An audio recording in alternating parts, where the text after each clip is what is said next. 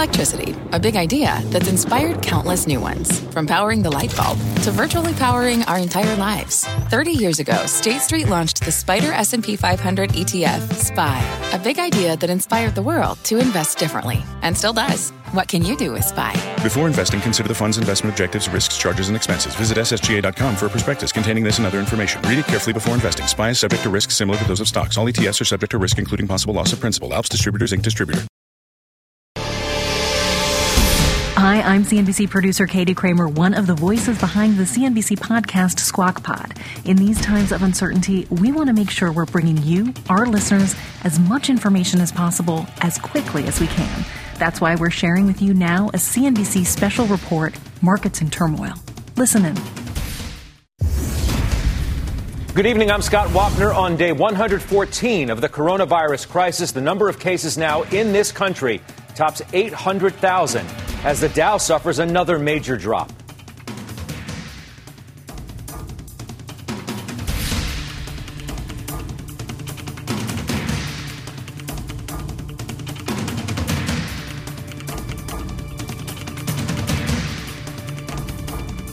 All right, welcome. Good to have you with us tonight. Our first look at futures right there. Green across the board, but it did follow a tough day on Wall Street. The Dow's 600-point drop. The index now losing 1,200 points in the past two sessions. The S&P 500 and NASDAQ both off more than 3%. The Dow led lower today by 5% drops in Merck and Boeing. Well, while Georgia is getting ready to reopen some businesses, on Friday, many other states say they're not there just yet. They're not ready. Let's bring in the former FDA Commissioner, Dr. Scott Gottlieb, with us once again. Dr. Gottlieb, good to have you with us. You said today that cases are probably 10 to 20 times what we're diagnosing. I'm wondering what that means now for the reopening. Well, I think that was all along that we're not diagnosing all the cases that are occurring. We're probably diagnosing 1 in 10 or 1 in 20 cases. And we've been baking that into the models that we've been using. We know that there's a good amount of asymptomatic spread. Anywhere from 25 to 50% of people develop asymptomatic illness. Most people figure it's around 30% that are asymptomatic. And we're not capturing those in the statistics. And we're not capturing a lot of the community spread, a lot of the more mild illness that isn't presenting to the hospital. So we're undercounting the total amount of illness with the official statistics on a number that are being diagnosed. But we've been baking that in all along. And I don't think that changes the calculus about when we're going to be ready to start reopening aspects of the economy. That's not worrisome, though, as we are about to reopen in Georgia and some other states, that many more people may be affected and infected than we know? Well, look, I think Georgia is one of the states that's a little bit later in their epidemic. They're only diagnosing a small fraction of their cases right now. They're one of the bottom 10 states in terms of the number of people that they're testing as a percentage of their total population. Their positivity rate, meaning the rate of positive cases that they get from those that they test, is about 23%, which is very high. So they're still in the midst of their epidemic. And I think that states like Georgia, other states in the Sun Belt, Florida as well, that were later to enter their epidemic are going to be later to come out of it and need to be cautious. And especially states where you see under-testing relative to the total population. Georgia certainly falls within that bucket. And you see a high hospitalization rate relative to the total number of cases that are being diagnosed. Those are worrisome signs, and Georgia does exhibit both of those attributes in terms of their official data right now. They have about 20,000 cases total, so they have had a pretty big spread in that state. And we know that they're not diagnosing a high proportion of their total cases. Georgia is going to start opening restaurants, Dr. Gottlieb, on Monday. I want to show you a graphic from a study from the CDC in Guangzhou, which shows the infections at a restaurant. I want you to take a look at this graphic along with our viewers, and it shows how the virus spread through a restaurant. You could see the virus, they say, spread through airflow from an air conditioner. How worrisome is that as we think about reopening critical businesses?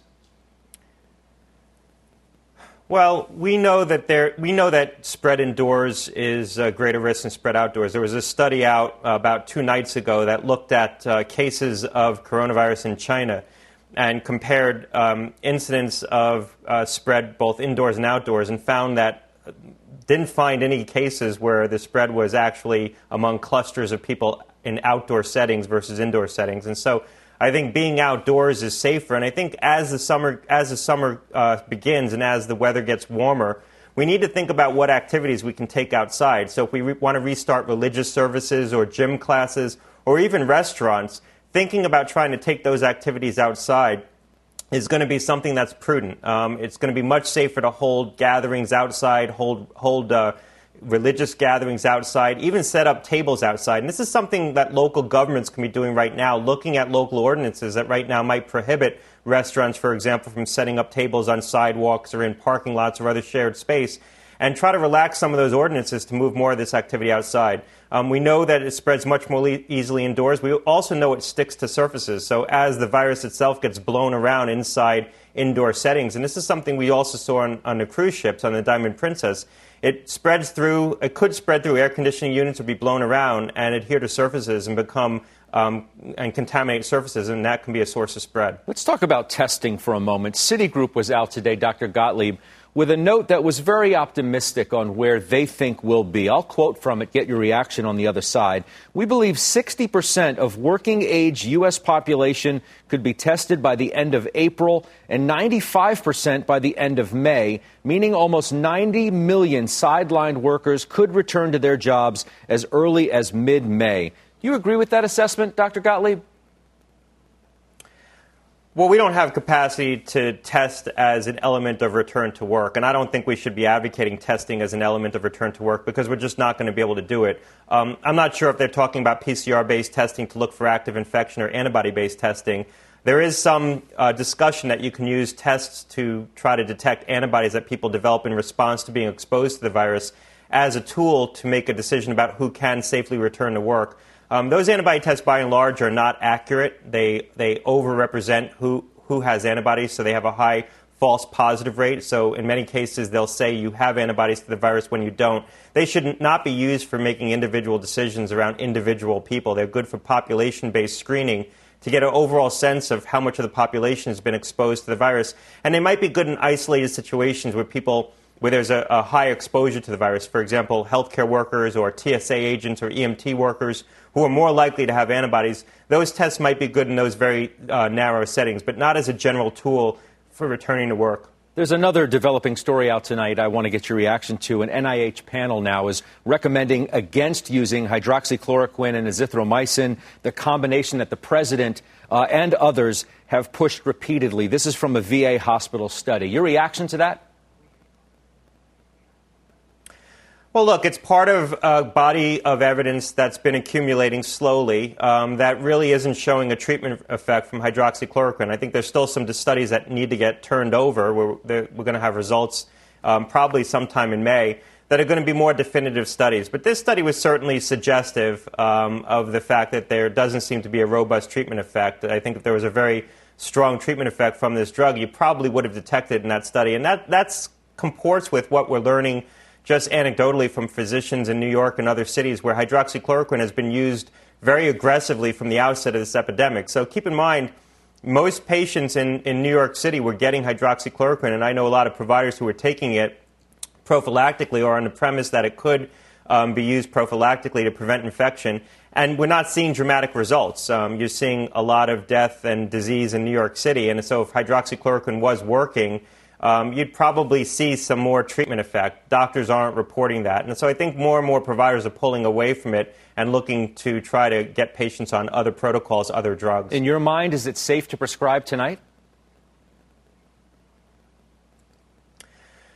It's a good question. The study that you referenced in the VA showed a higher incidence of adverse outcomes for the people who are on hydroxychloroquine. So that study certainly wasn't the kind of rigorous study that we base firm decision-making on. But I think in the absence of convincing evidence that hydroxychloroquine is having a treatment effect, set against some known side effects with the drug, I think people should be cautious about using it right now until there's more definitive data. It was prescribed very widely at the outset of this epidemic because it was available, and there was a perception that it might have activity against the virus. But the subsequent data that's accrued really hasn't borne that out. There's a single study people point to right now out of China of about 60 patients that suggested there might be a treatment effect. But that's set against a lot of other evidence now that's shown that it isn't having activity against the virus. And so the totality of the evidence is tipping in the direction of concluding that, at least so far, it doesn't appear that hydroxychloroquine is working. There's another developing story tonight as well. A man by the name of Dr. Rick Bright. He is one of the nation's leading vaccine development experts,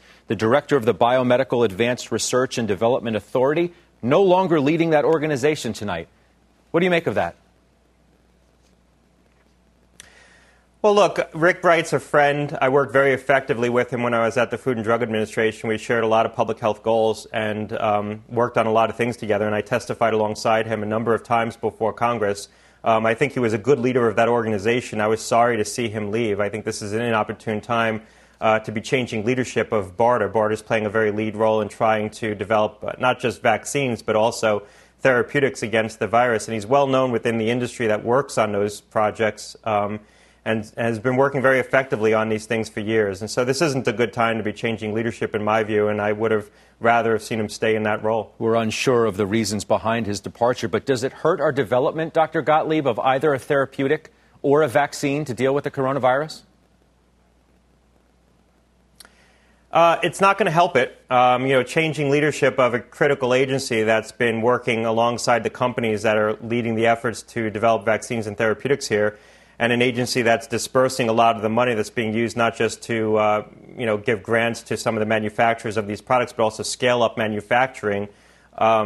Changing leadership in that organization right now probably is going to set us back a little bit. They put in place the person who is his deputy as the acting official. He's a very capable person. He probably knows what's going on at the organization. But Rick's a known entity. He's been working very effectively with the companies in this space. And so, I don't think it's going to propel things forward by having him step aside and step into a new role right now. Finally tonight, Dr. Gottlieb, the CDC director warning today in an interview with the Washington Post that the second wave of coronavirus likely to be worse than the first because it will coincide with the flu.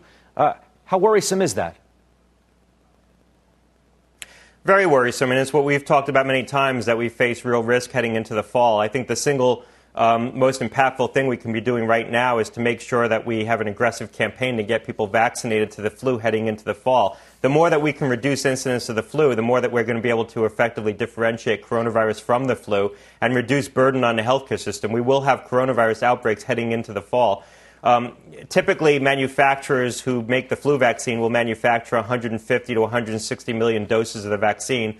I hope that they're thinking about stepping up that manufacturing and manufacturing more doses. There's probably still some ability to do that, to bring out more doses, because hopefully we can make a really aggressive push to get people vaccinated for the flu this fall and really step up vaccination rates beyond what they've been historically. Can you get the flu and coronavirus at the same time? You can, and in fact, there was some reports early on out of China that some of the people who succumbed to coronavirus were co-infected with the flu. It might have been the case that they got co-infected with the flu once they entered the healthcare system, but there certainly seemed to be evidence in the literature that people who became super-infected with other viruses or infections were more likely to have an adverse outcome from coronavirus. And so there were incidents certainly of people who had coronavirus and flu simultaneously. And in fact, people who were presenting with coronavirus early on were being empirically treated for the flu just to make sure that they didn't have the flu coincident with coronavirus. Dr. Gottlieb, we appreciate your time as always. Thank you.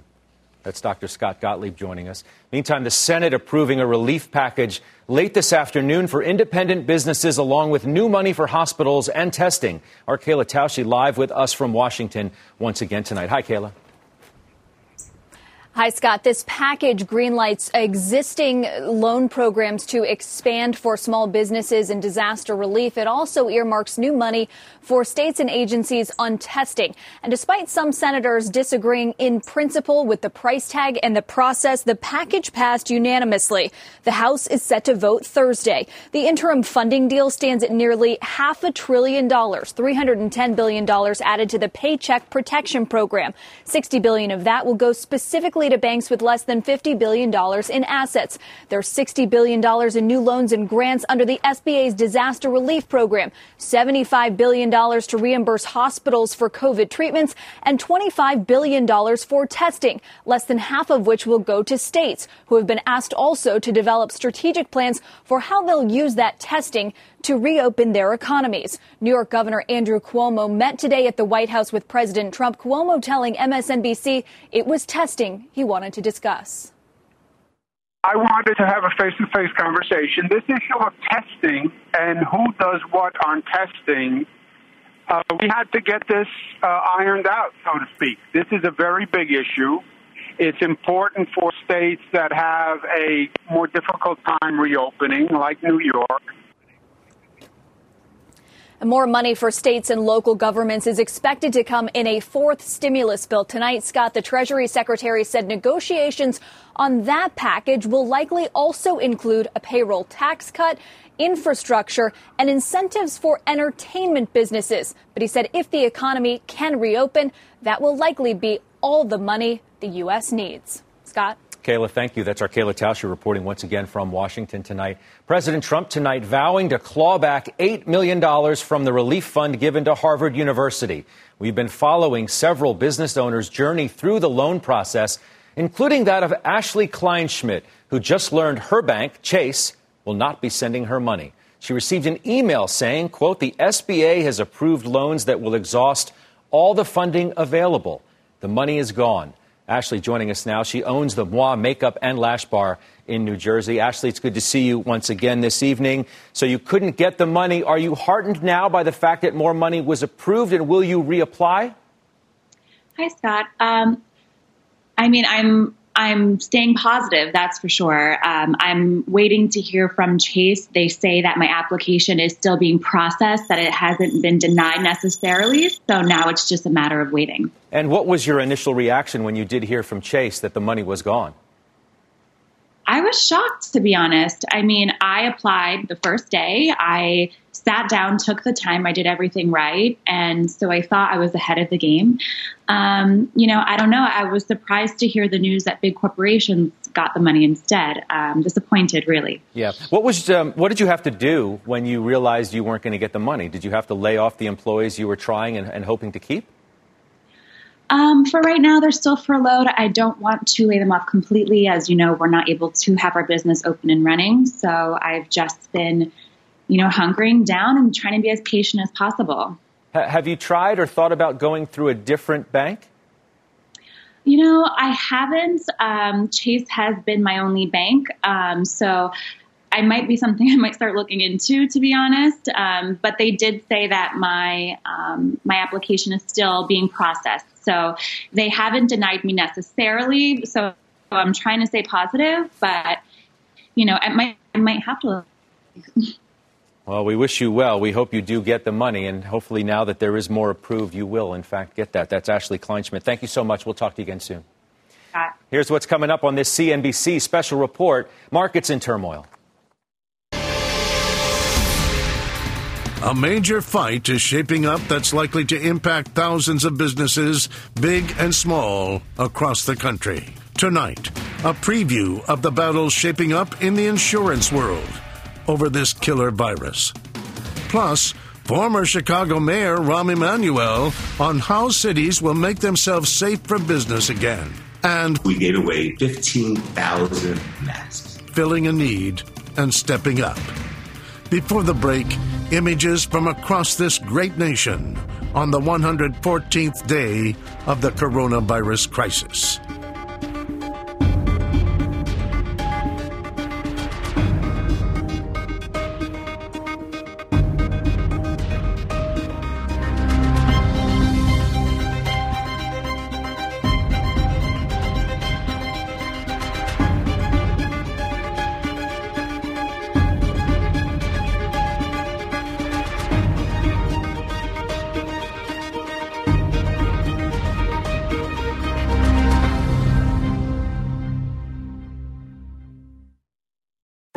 What's on the horizon for financial markets?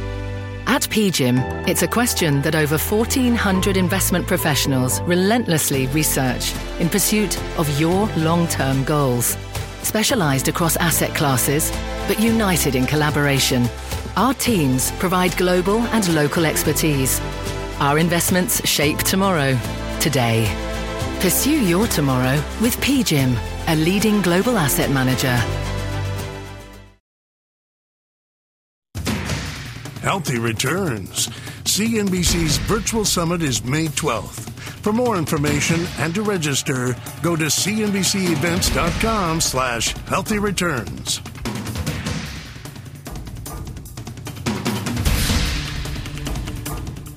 Welcome back. People in New York State must now wear masks in public. CNBC's Andrea Day tonight with how one packaging executive is stepping up to make sure his neighbors have what they need.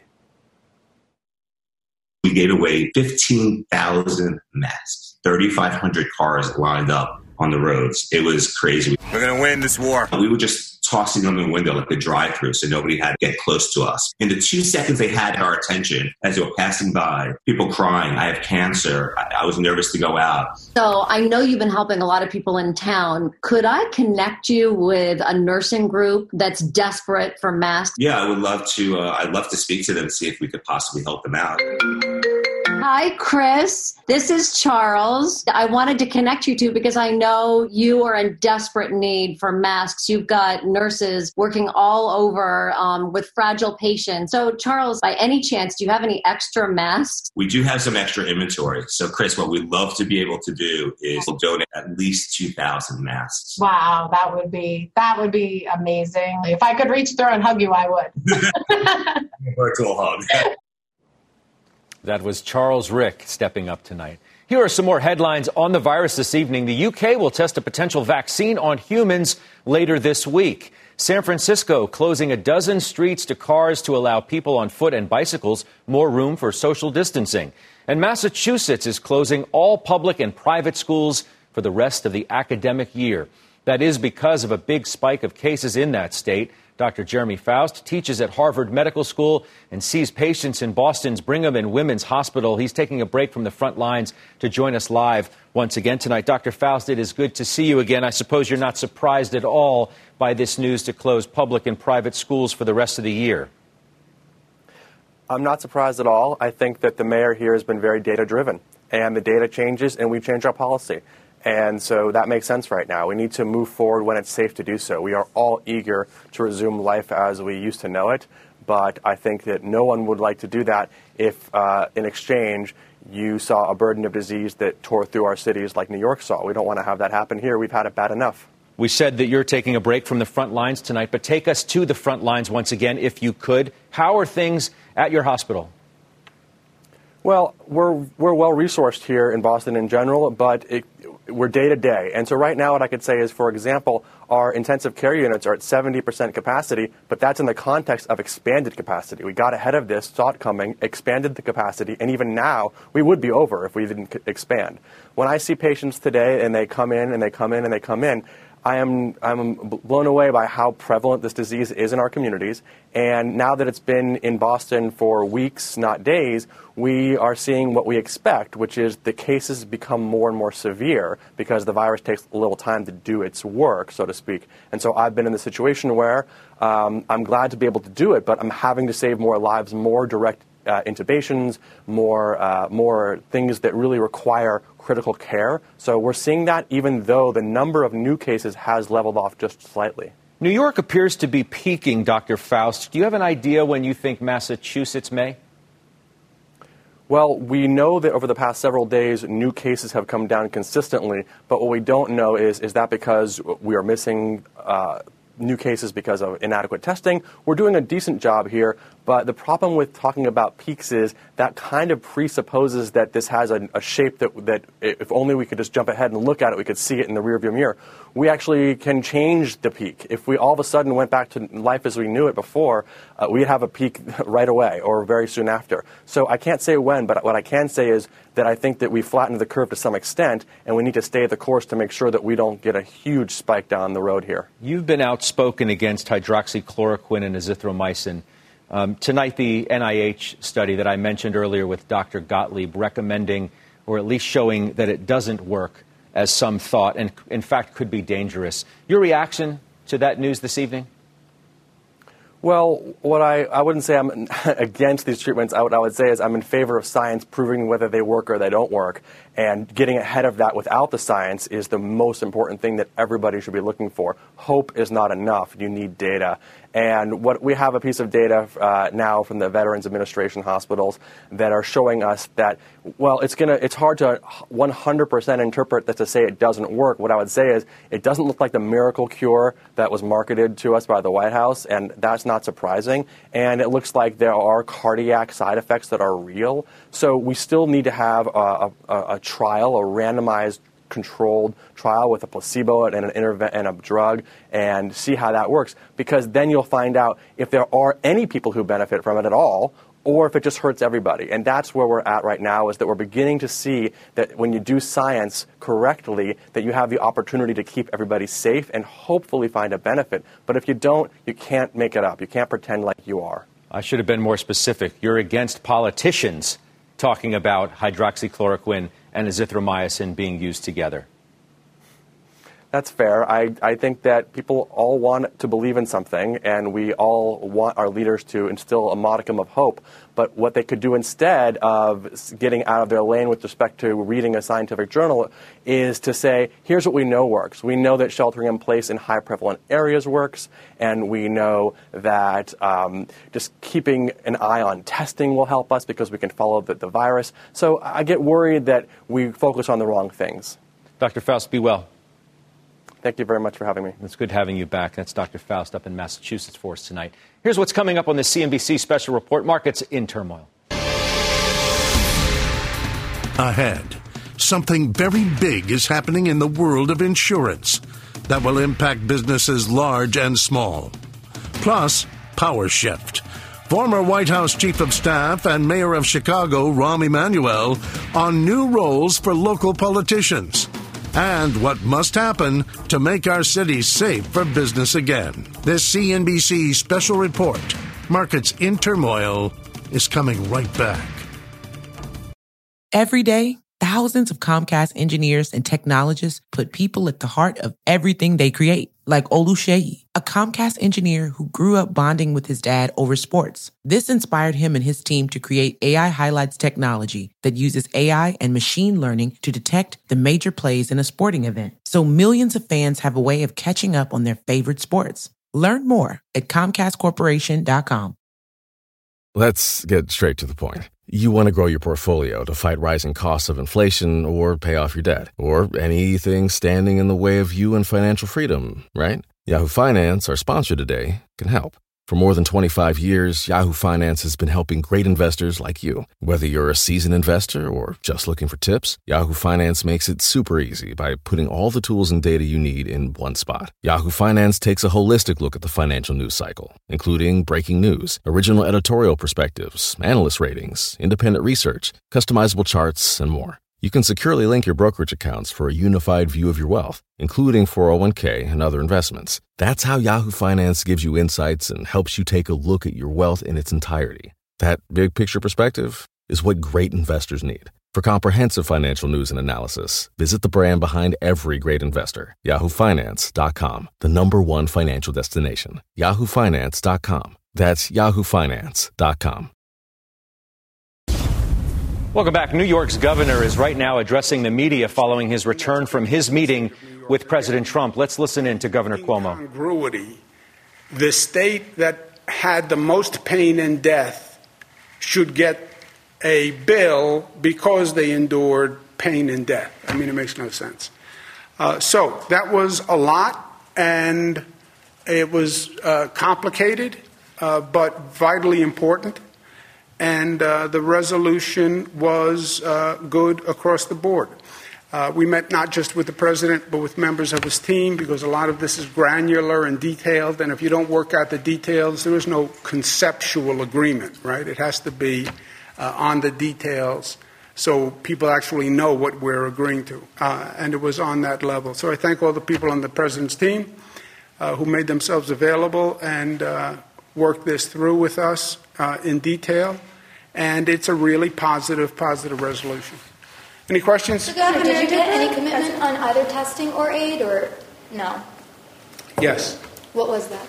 Commitment is to attempt and make all efforts to double the number of tests that the state is taking from 20,000 to 40,000. The federal government will work on the supply of tests and reagents from the national manufacturers. They'll take that half of the equation. We will take the half of the equation that is working with the labs in the state and getting them to perform the tests. But we need the test kits from the manufacturers. National manufacturers need the supply chain. That's what the federal government will be doing. We'll be working with the labs to actually get the test takers, go out, take the test, and run those tests in the labs. And how soon can we expect those tests to come to New York, and how much will that cost? It will take several weeks at best. This is an enormous undertaking to go from 20 to 40.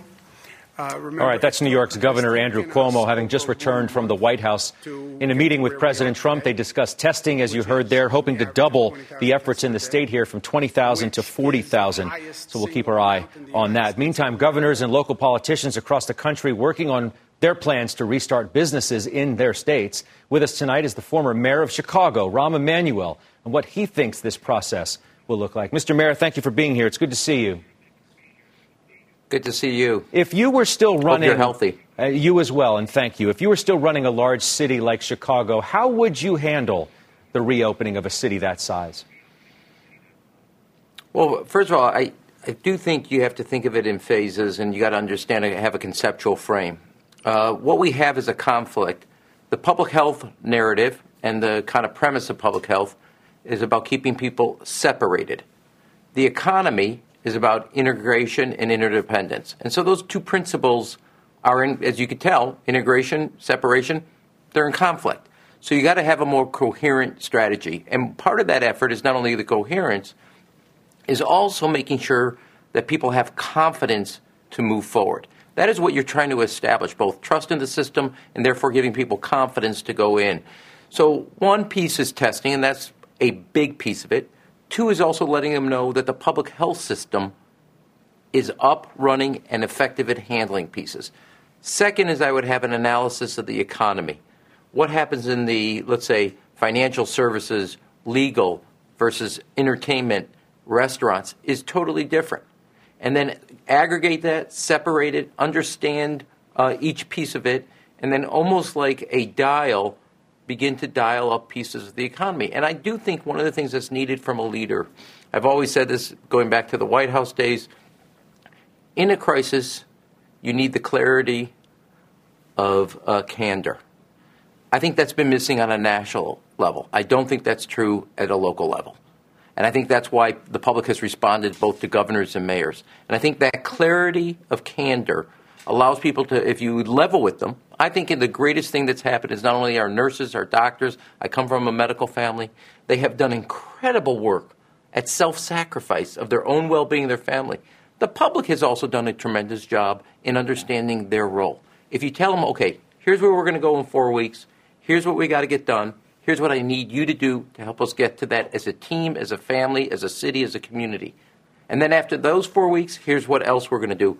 Everybody has the same cabin fever, but everybody also has the same concerns about their family and its well-being and its safety and their own neighborhood. And if you lay that out, ask people to play a role, understand what the goals are in very succinct over a period of, let's say, 2 months, I think you'll get people pulling together as a team to do that. And knowing each part of the economy has different kind of pressure points on it and capacity. But you can do it and do it effectively. But like take one area, restaurants, just to pick a sector. You know, you're going to have a different floor plan. You're going to have a different capacity. You have capacities today no bigger than 200 because of fire hazards. That may dramatically have to shrink.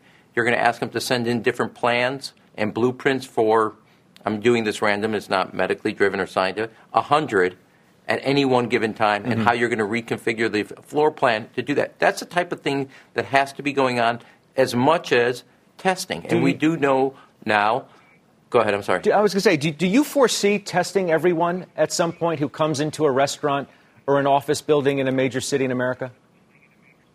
Well, so let me say this. I think there's an emphasis on testing as if that's it. One of the things we know now, which we didn't know 2 months ago, we know a little more, but again, my dad was a pediatrician, my brother is an oncologist, my mother was a radiology nurse. Look, there's a reason you have a second opinion in medicine. It's educated guessing. It's not just science. Here are the facts. Here's the data. We know that about a little less than a quarter to 1/5 of everybody that's been a real target of this and have had a higher mortality rate is seniors in either nursing homes or in long-term living. Also people with overweight that also have diabetes and other pre-existing conditions. The public health system should be concentrating on the most vulnerable pieces of our population, and a lot of that is about poverty, and it's about people in vulnerable positions that can't social distance. You can't do it in a nursing home. You can't do it in a long-term care. So it's both testing and the infrastructure of a public health system. If you go back to Korea, they aggregated the population and then applied limited resources in a very strategic sense. So testing just in big, broad strokes doesn't really actually address how you want to think about the public health aspect. That then allows other aspects of, I think, the economy, and I would also say society, to open up and participate again. And we have to also just be honest with people. This is not going to be going from A to B. There's going to be a dial up. There's going to be a dial back. If you look at what's going on in Singapore, Taiwan, Hong Kong, Japan, there has been some increases of recent, so they have to readjust. And it's not going to be, today we left, there's before the virus, there's after the virus. It's going to be not a flipping of a switch. It's going to be a dial up, dial back down, dial back up until we get a vaccine. Yeah, sure. And I think I do. You'll finish your thought? Finish your thought, please. Then I'd like to discuss something from your book. Let me say this. I have 3 teenage kids. That's the longest conversation I've ever had in like 6 years, so don't worry about it. Your book is entitled The Nation City, Why Mayors Are Now Running the World. Somewhat prescient, sort of in the way it's come down to the idea of the states, the cities are running in large parts the response individually to this specific crisis. Do you see the responsibility of mayors continuing to increase on the other side of this? And for that matter, governors, where the federal government plays, as the president has said during this crisis, more of a backup role? Well, first thing I would like you to do, since I have 2 very competitive brothers, since you've called my book prescient, I got 2 numbers. I want you to call both of them. I'd really appreciate that. Second, on a very serious, one of your brothers can help you market the book. We know who he is. It cost me too much to ask him to be my agent. I would never pay that much. Here's what I would say to you on this level is, look, I wrote the book because I saw something happening.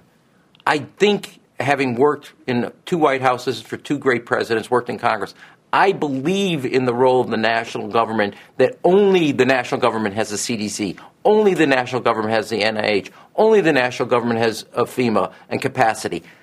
I want them as a partner. I saw what was happening, that the dysfunction, the disinvestment led, and the lack of respect for the role of a good, effective government was requiring both mayors, and at that time I was a mayor, to step up and do things that we had never done before and take on more and more responsibilities. I believe when we get through this process, there will be a reevaluation at all levels. One, that I actually do believe that if you're a progressive, as I am, you believe that government can be an affirmative force for good. I think people have seen both what nurses at public hospitals and also private hospitals, but what the CDC, the NIH, when they're not working, what the problems are. I also think we're seeing, if you want an equitable society, we're going to have to make investments in the broadband and the universal online learning capacity of all our students, regardless of race or income. That's also going to be true about telemedicine. It's also going to be true about the needs of public health. It's also going to be true about the supply chain. And only the national government can lead that national investment and that national strategy. Do I think mayors and governors are going to take on more and more responsibilities as they have over the last 8 years, 10 years because of the absence or what I call the void of power and voids get filled? Absolutely. And they're going to continue to do that. But I do think when you look at the issues that we have to face, I think this is a wake-up call that the years of disinvestment in our national government, the years of saying that the federal government couldn't even organize a one-car parade, those times are over. I think people see, there's a famous quote by Warren Buffett, when the tide goes out, you see who's been swimming without their shorts on. And these years of starving the federal government of the essential resources to do the things that we expect of protecting us are going to come forward. And if you go back in history, when you look at what Teddy Roosevelt did with energizing the national government, because of the crises that we saw in public health, because of the crises we saw in our food safety, I think there's going to be a greater calling, not just at the local level, but for a national government that is strong in setting the rules and regulations, clearing out the way for investments so that we all can benefit. And we do that fight between regulation versus the economy. We have that. We've had it for 200 years. We're going to have it for another 200 years. But in the end of the day, a clear regulatory regime of good and bad, of a floor plan that protects our safety, gives us the confidence to have an economy that all of us want to see, that then all of us can participate in. And I do think like this, the exposure of those who are most vulnerable in our communities, people of color, people of low income, means we have to make a certain amount of investments to raise up their standard of living and also their health. Because if they're not well, it's going to come back to haunt all of us. Rahm Emanuel, appreciate the time very much. You be well, sir. Talk to you again soon. Thank you for concentrating on this. I really appreciate it. Thanks for being with us this evening. There is more straight ahead on this special report, Markets in Turmoil. What happens when businesses start filing insurance claims due to the virus? Tonight, a first taste of what's coming. Two major players locked in a dispute are with us tonight. Next. Before the break, images from around the world on the 114th day of this global pandemic.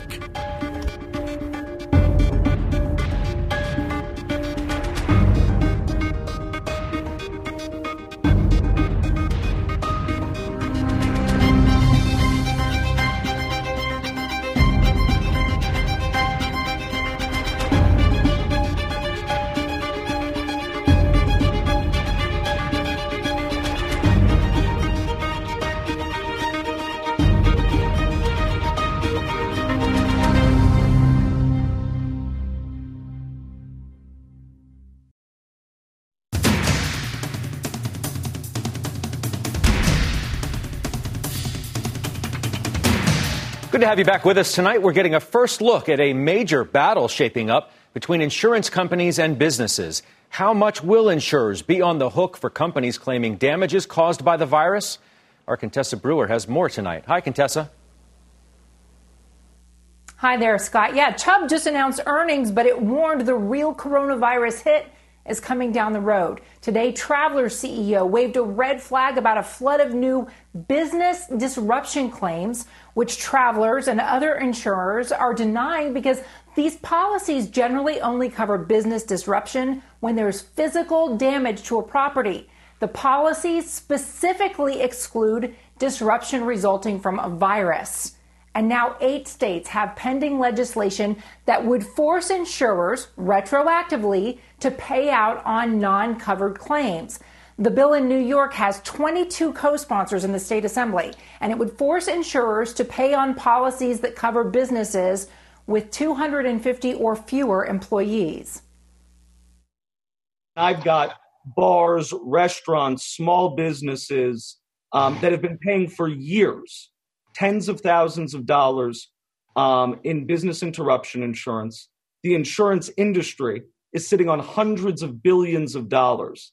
And for them to say that they don't have a role in paying claims, I find that to be unconscionable. That's the legislator who's introduced the bill in New York, but insurers already are complaining, and this was before coronavirus, that litigation is a major cost for them. And now they are expecting a tidal wave as the claim denials are issued. these lawsuits are just beginning.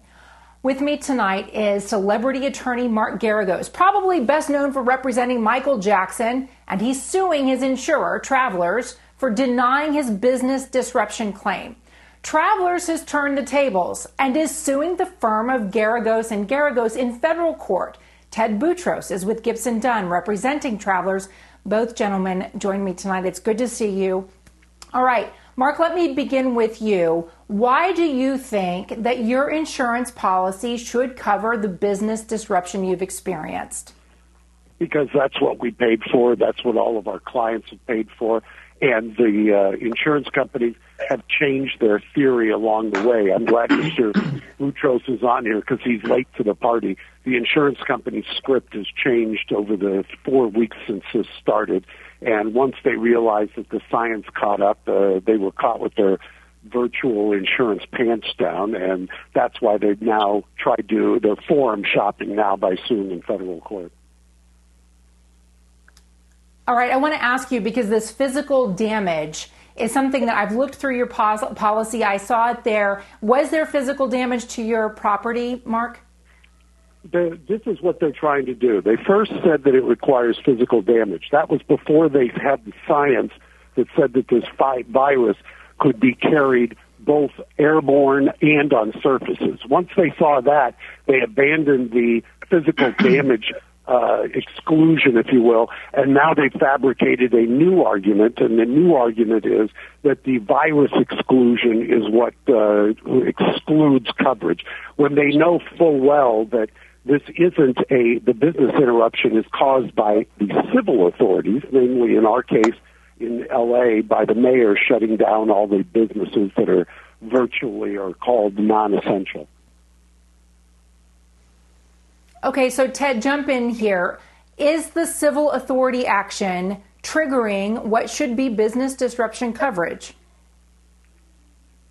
Well, first, Contessa, let me just say it's good to hear Mark's voice. And we are in a crisis in this country. We're trying to get the economy going. We're talking about insurance contracts that, as you know, are agreements and premiums are paid based on the risk covered. And here, Mr. Geragos is an excellent lawyer. His law firm is making claims, but the policy itself only covers business interruption where it's physical, direct physical damage to the property. If there was a fire that then stopped him from being able to use his law office, that would be one thing. But here, a virus on a surface is not physical damage. It's common sense. But even if we could take that and agree with it, which is wrong, there's a virus exclusion, which when Mr. Geragos sued multiple times in California, he failed to mention. It's not fabrication. It's in the contract in big, bold letters. The policy excludes losses and damages that result from a virus, like the coronavirus. And so it's just right there in black and white. And as we try to bring the economy back, we need to protect small businesses. And Travelers is working with its customers, with its agents, reducing premiums, delaying premiums, getting money to the agents and brokers who are small businesses. But we can't wipe out the law of contract here, and that's and impose retroactive liabilities. Yeah, Ted, why is Travelers suing Geragos in federal court? Ted and I have known each other for many years, and I have an equal amount of respect for Ted. His client, though, has taken the position and announced today, and I'm sure Ted, if he had his choice, would have pressed the mute button on the CEO at Travelers. He announced that the lawsuit that we filed was frivolous, and at the same time, he filed, or his lawyers filed, Mr. Boutros filed, an identical lawsuit in the federal court to the one that we had filed against Travelers in the state court. The virus exclusion does not apply to the business interruption. That's the problem. Nobody anticipated the pandemic. Nobody anticipated a civil authority. The civil authority, which is, when you say civil authority, that's nothing more than the mayor saying that you have to close down. And by the way, the mayor sending out the LAPD, the Los Angeles Police Department, to criminally cite anybody who was operating, so that there is some enforcement of that as well. Ted, that's what triggers the business interruption. Does the virus... Okay, Ted, no, it doesn't. Does it? It's a civil authority is what closed us. The virus didn't close us. And in addition to that, the irony of this, the Pennsylvania Supreme Court weighed in last week and already said that this pandemic is tantamount to a tornado or an earthquake, so they should pay. And what all the insurance companies are trying to do is just accumulate the virus exclusion. The virus exclusion excludes anything resulting from the virus. The pandemic results from the virus. The mayor's order was caused by the pandemic and the virus, so it clearly applies. And Mr. Geragos sued our mayor in the middle of him trying to keep us safe, which is outrageous. We think it was just a fraudulent joinder meant to avoid federal court where these issues should be heard. And so we want everyone to thrive and survive and come out of this. Wiping out contracts and imposing retroactive liability is going to hurt everyone, including other insureds on other risks like wildfires, hurricanes, and the like. So it's nothing more than the insurance companies will do. Guys, I'm going to have to leave it there. Ted Boutros, Mark Geragos, gentlemen, thank you very much. Scott, you can hear this is the tip of the iceberg on this because you've got all of these state legislators coast to coast who are ready to dive in and tackle this as well. And for the insurance companies, they're saying this is an existential threat and likely to be a constitutional fight on their hands. A debate that is likely contested to be continued. Thank you very much. That's Contessa Brewer reporting there. Let's take a last look at futures quickly before we go. After another tough day on Wall Street, looks like we would open higher if it happened now. For all of us at CNBC, I'm Scott Wapner. Please be well. I'll see you at noon on The Half. Shark Tank is next. This podcast is supported by FedEx. Dear small and medium businesses, no one wants happy customers more than you do. That's why FedEx offers you picture proof of delivery, packageless and paperless returns, as well as weekend home delivery to 98% of the U.S. on Saturday and 50% on Sunday. See the FedEx service guide for delivery information. FedEx Ground service is also faster to more locations than UPS Ground. See what FedEx can do for your business. Absolutely, positively FedEx.